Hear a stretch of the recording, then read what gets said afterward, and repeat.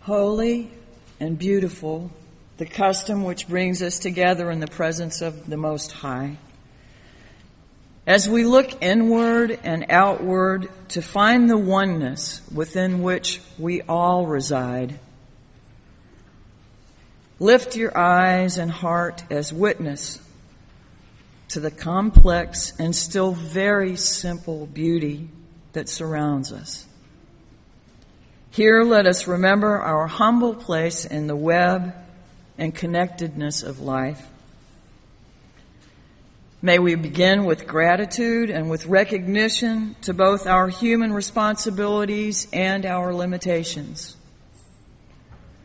shown to us all the more by the animals that are part of our life that we love.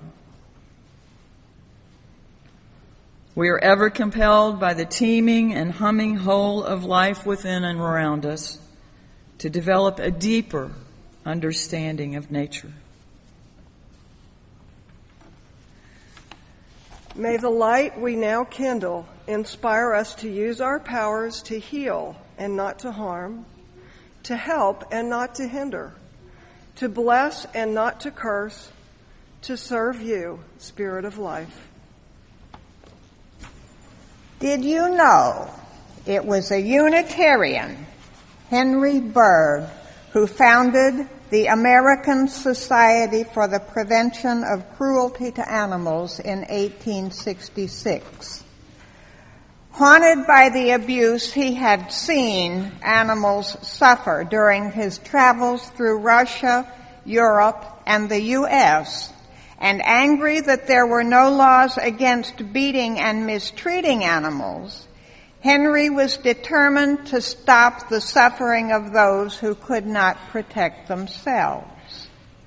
During a visit to England, Henry was inspired when he met the president of an organization called the Royal Society for the Prevention of Cruelty to Animals, which had the power to stop people from abusing animals.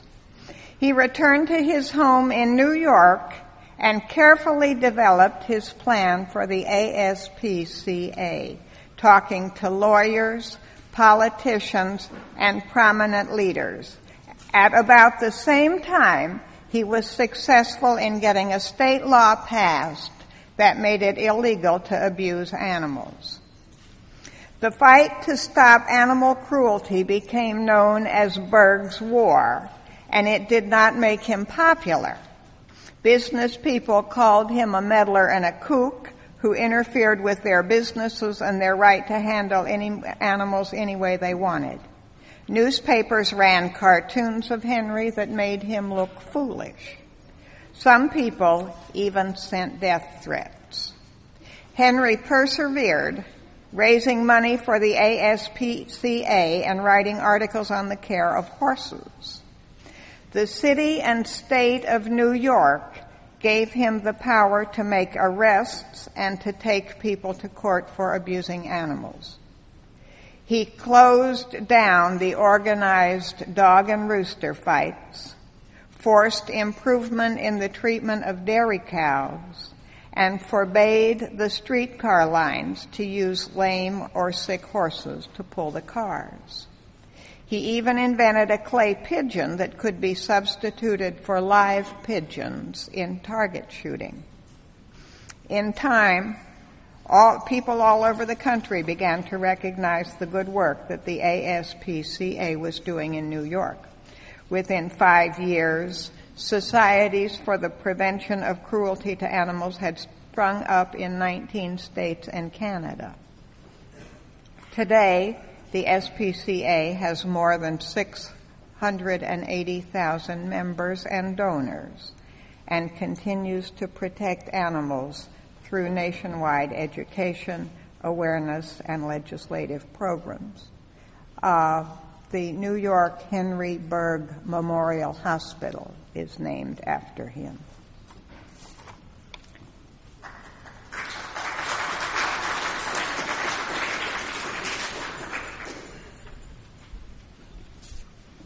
The offertory reading this morning is a prayer that I found that I really like.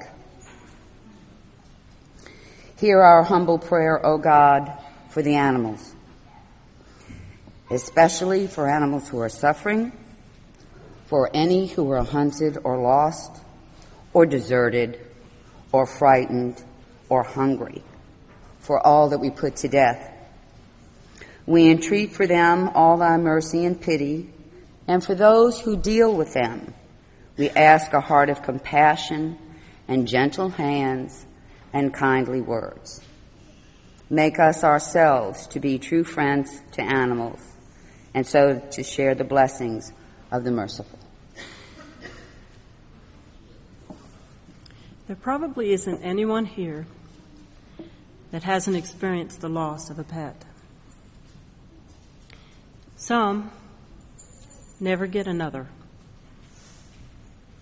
Others quickly get another, not as a replacement, but because we must.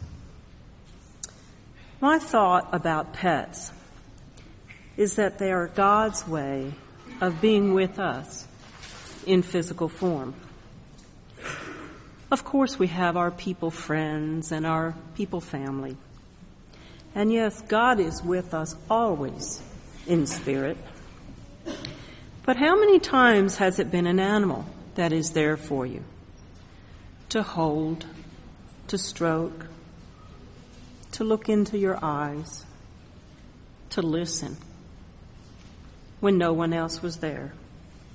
Those dark nights of the soul when all looks hopeless and no people person is there. How many times have you been sick or in pain and your animal cuddles up close, pressing his or her body against the very part of your body that's sick or in pain? I believe pets are angels in fur, or scales, or feathers, God touching us. Most animals don't live as long as people do. And so, if you love an animal, chances are you will at some point have to say goodbye. I don't know which is harder, nursing an ailing pet, watching them slowly weaken, and eventually making final choices for them,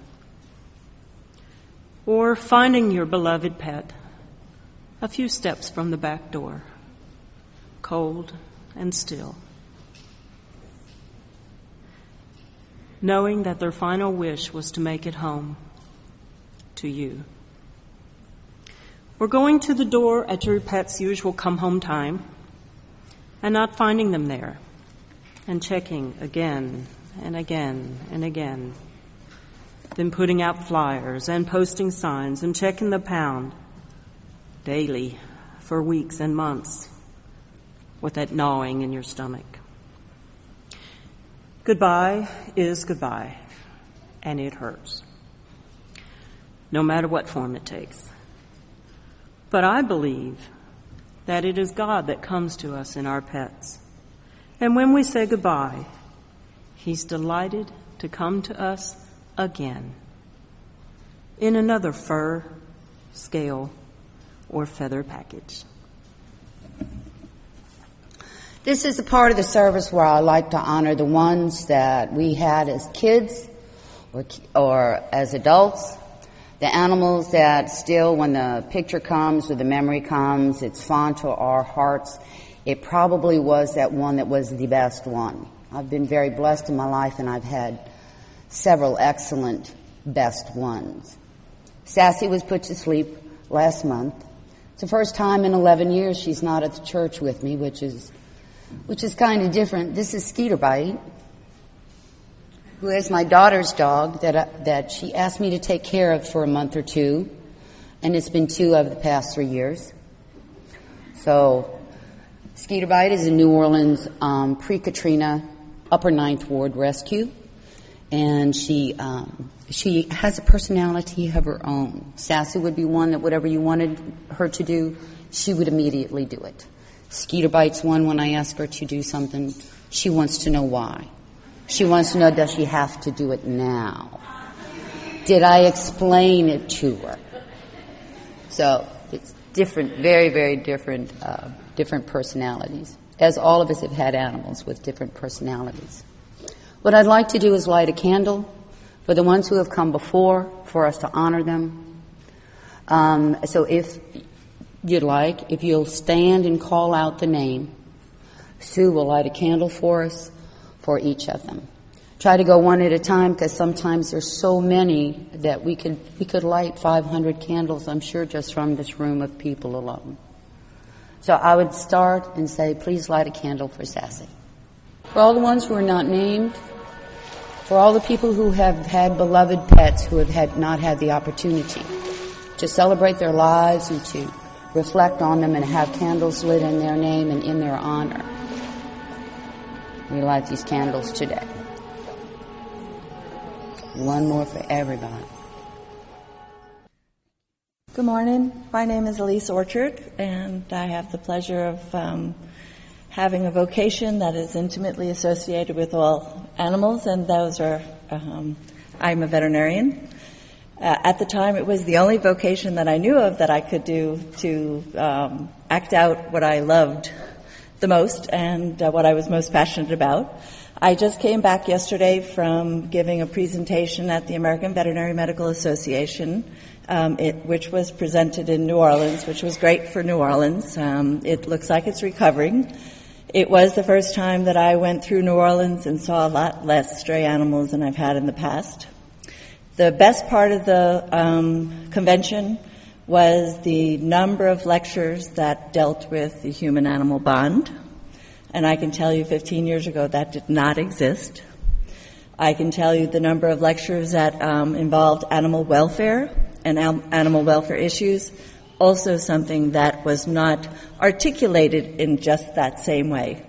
So from someone who has been accused of being too emotional about animals or letting my feelings get in the way of how I function, I told them it's just what I have to do, and I have no problem now with that because it's become more of a fashionable opportunity for people to be and to want and to know how important animals are in both the care and well-being of people and reducing health issues with people, all the initiatives that are being put on by many of the very large dog and cat food and vaccine companies in support of research that takes into caring for pets, especially the geriatric pet. All of the questions that develop because of cats and dogs living so long, and what are we willing to do as far as their health care.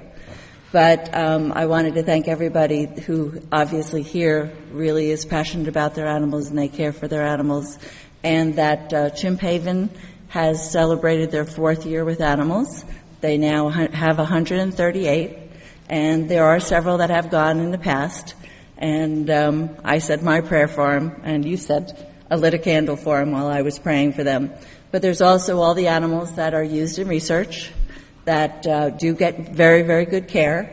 I also want to make sure that they're blessed as well. So thank you so much for giving us an opportunity to be able to care for the animals. We also have one more plug, and that's the Robinson Rescue Low-Cost Spay and Neuter Clinic is almost open. They are looking for a medical director because the Louisiana practice laws require that it be a veterinarian. So we are looking, if you know of anyone who's interested. I've talked with several people down at the AVMA, but that's something that will really, really help our overabundance of animals that need to be euthanized in our shelters.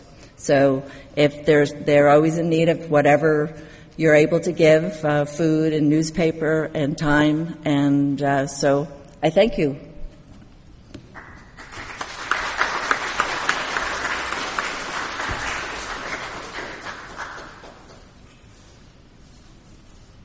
It's my favorite part of the whole service. You get to bless the animals, and one of the reasons why I keep volunteering to be here, I was looking at my computer. I did this in 2001, 2002, 2003. Then I was gone for a couple of years, and I'm back. But the view I get to see is all of you with all of the critters. You know, and I want you, there has been no barking. There's been no fights, dogs passing in the hallway. There's been no messes, as far as I know. I'll find out later. But it's amazing. What happens is as soon as they ring the chime, it's almost as if they know it's sacred time. This is a sacred place. I'm looking at that beautiful boxer that's over there, and I can't tell, is that a greyhound? That's up, beautiful, beautiful. I'm seeing lots of puppers. Even the kitty stopped. I know we've got a snake. There was something else in a container. I don't know what's in the little container. What have we got?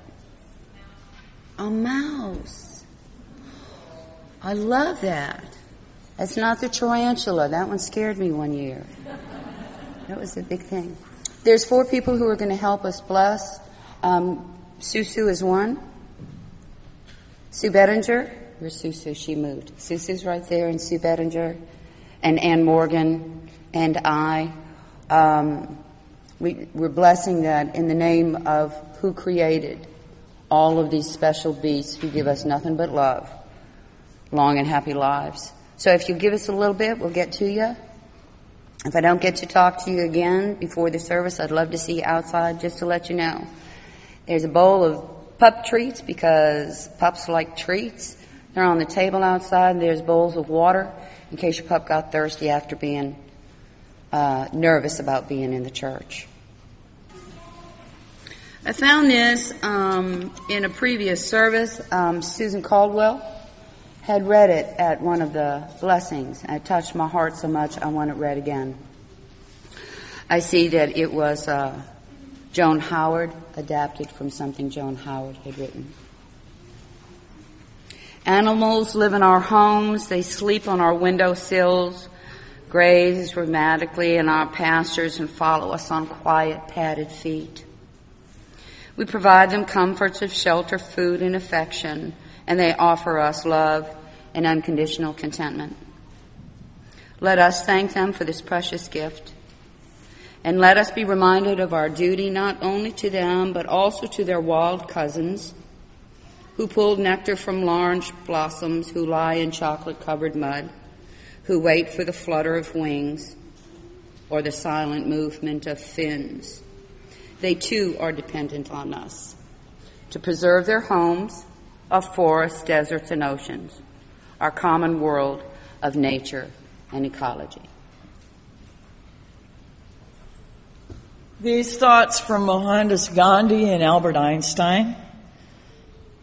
The greatness of a nation and its moral progress can be judged by the way its animals are treated.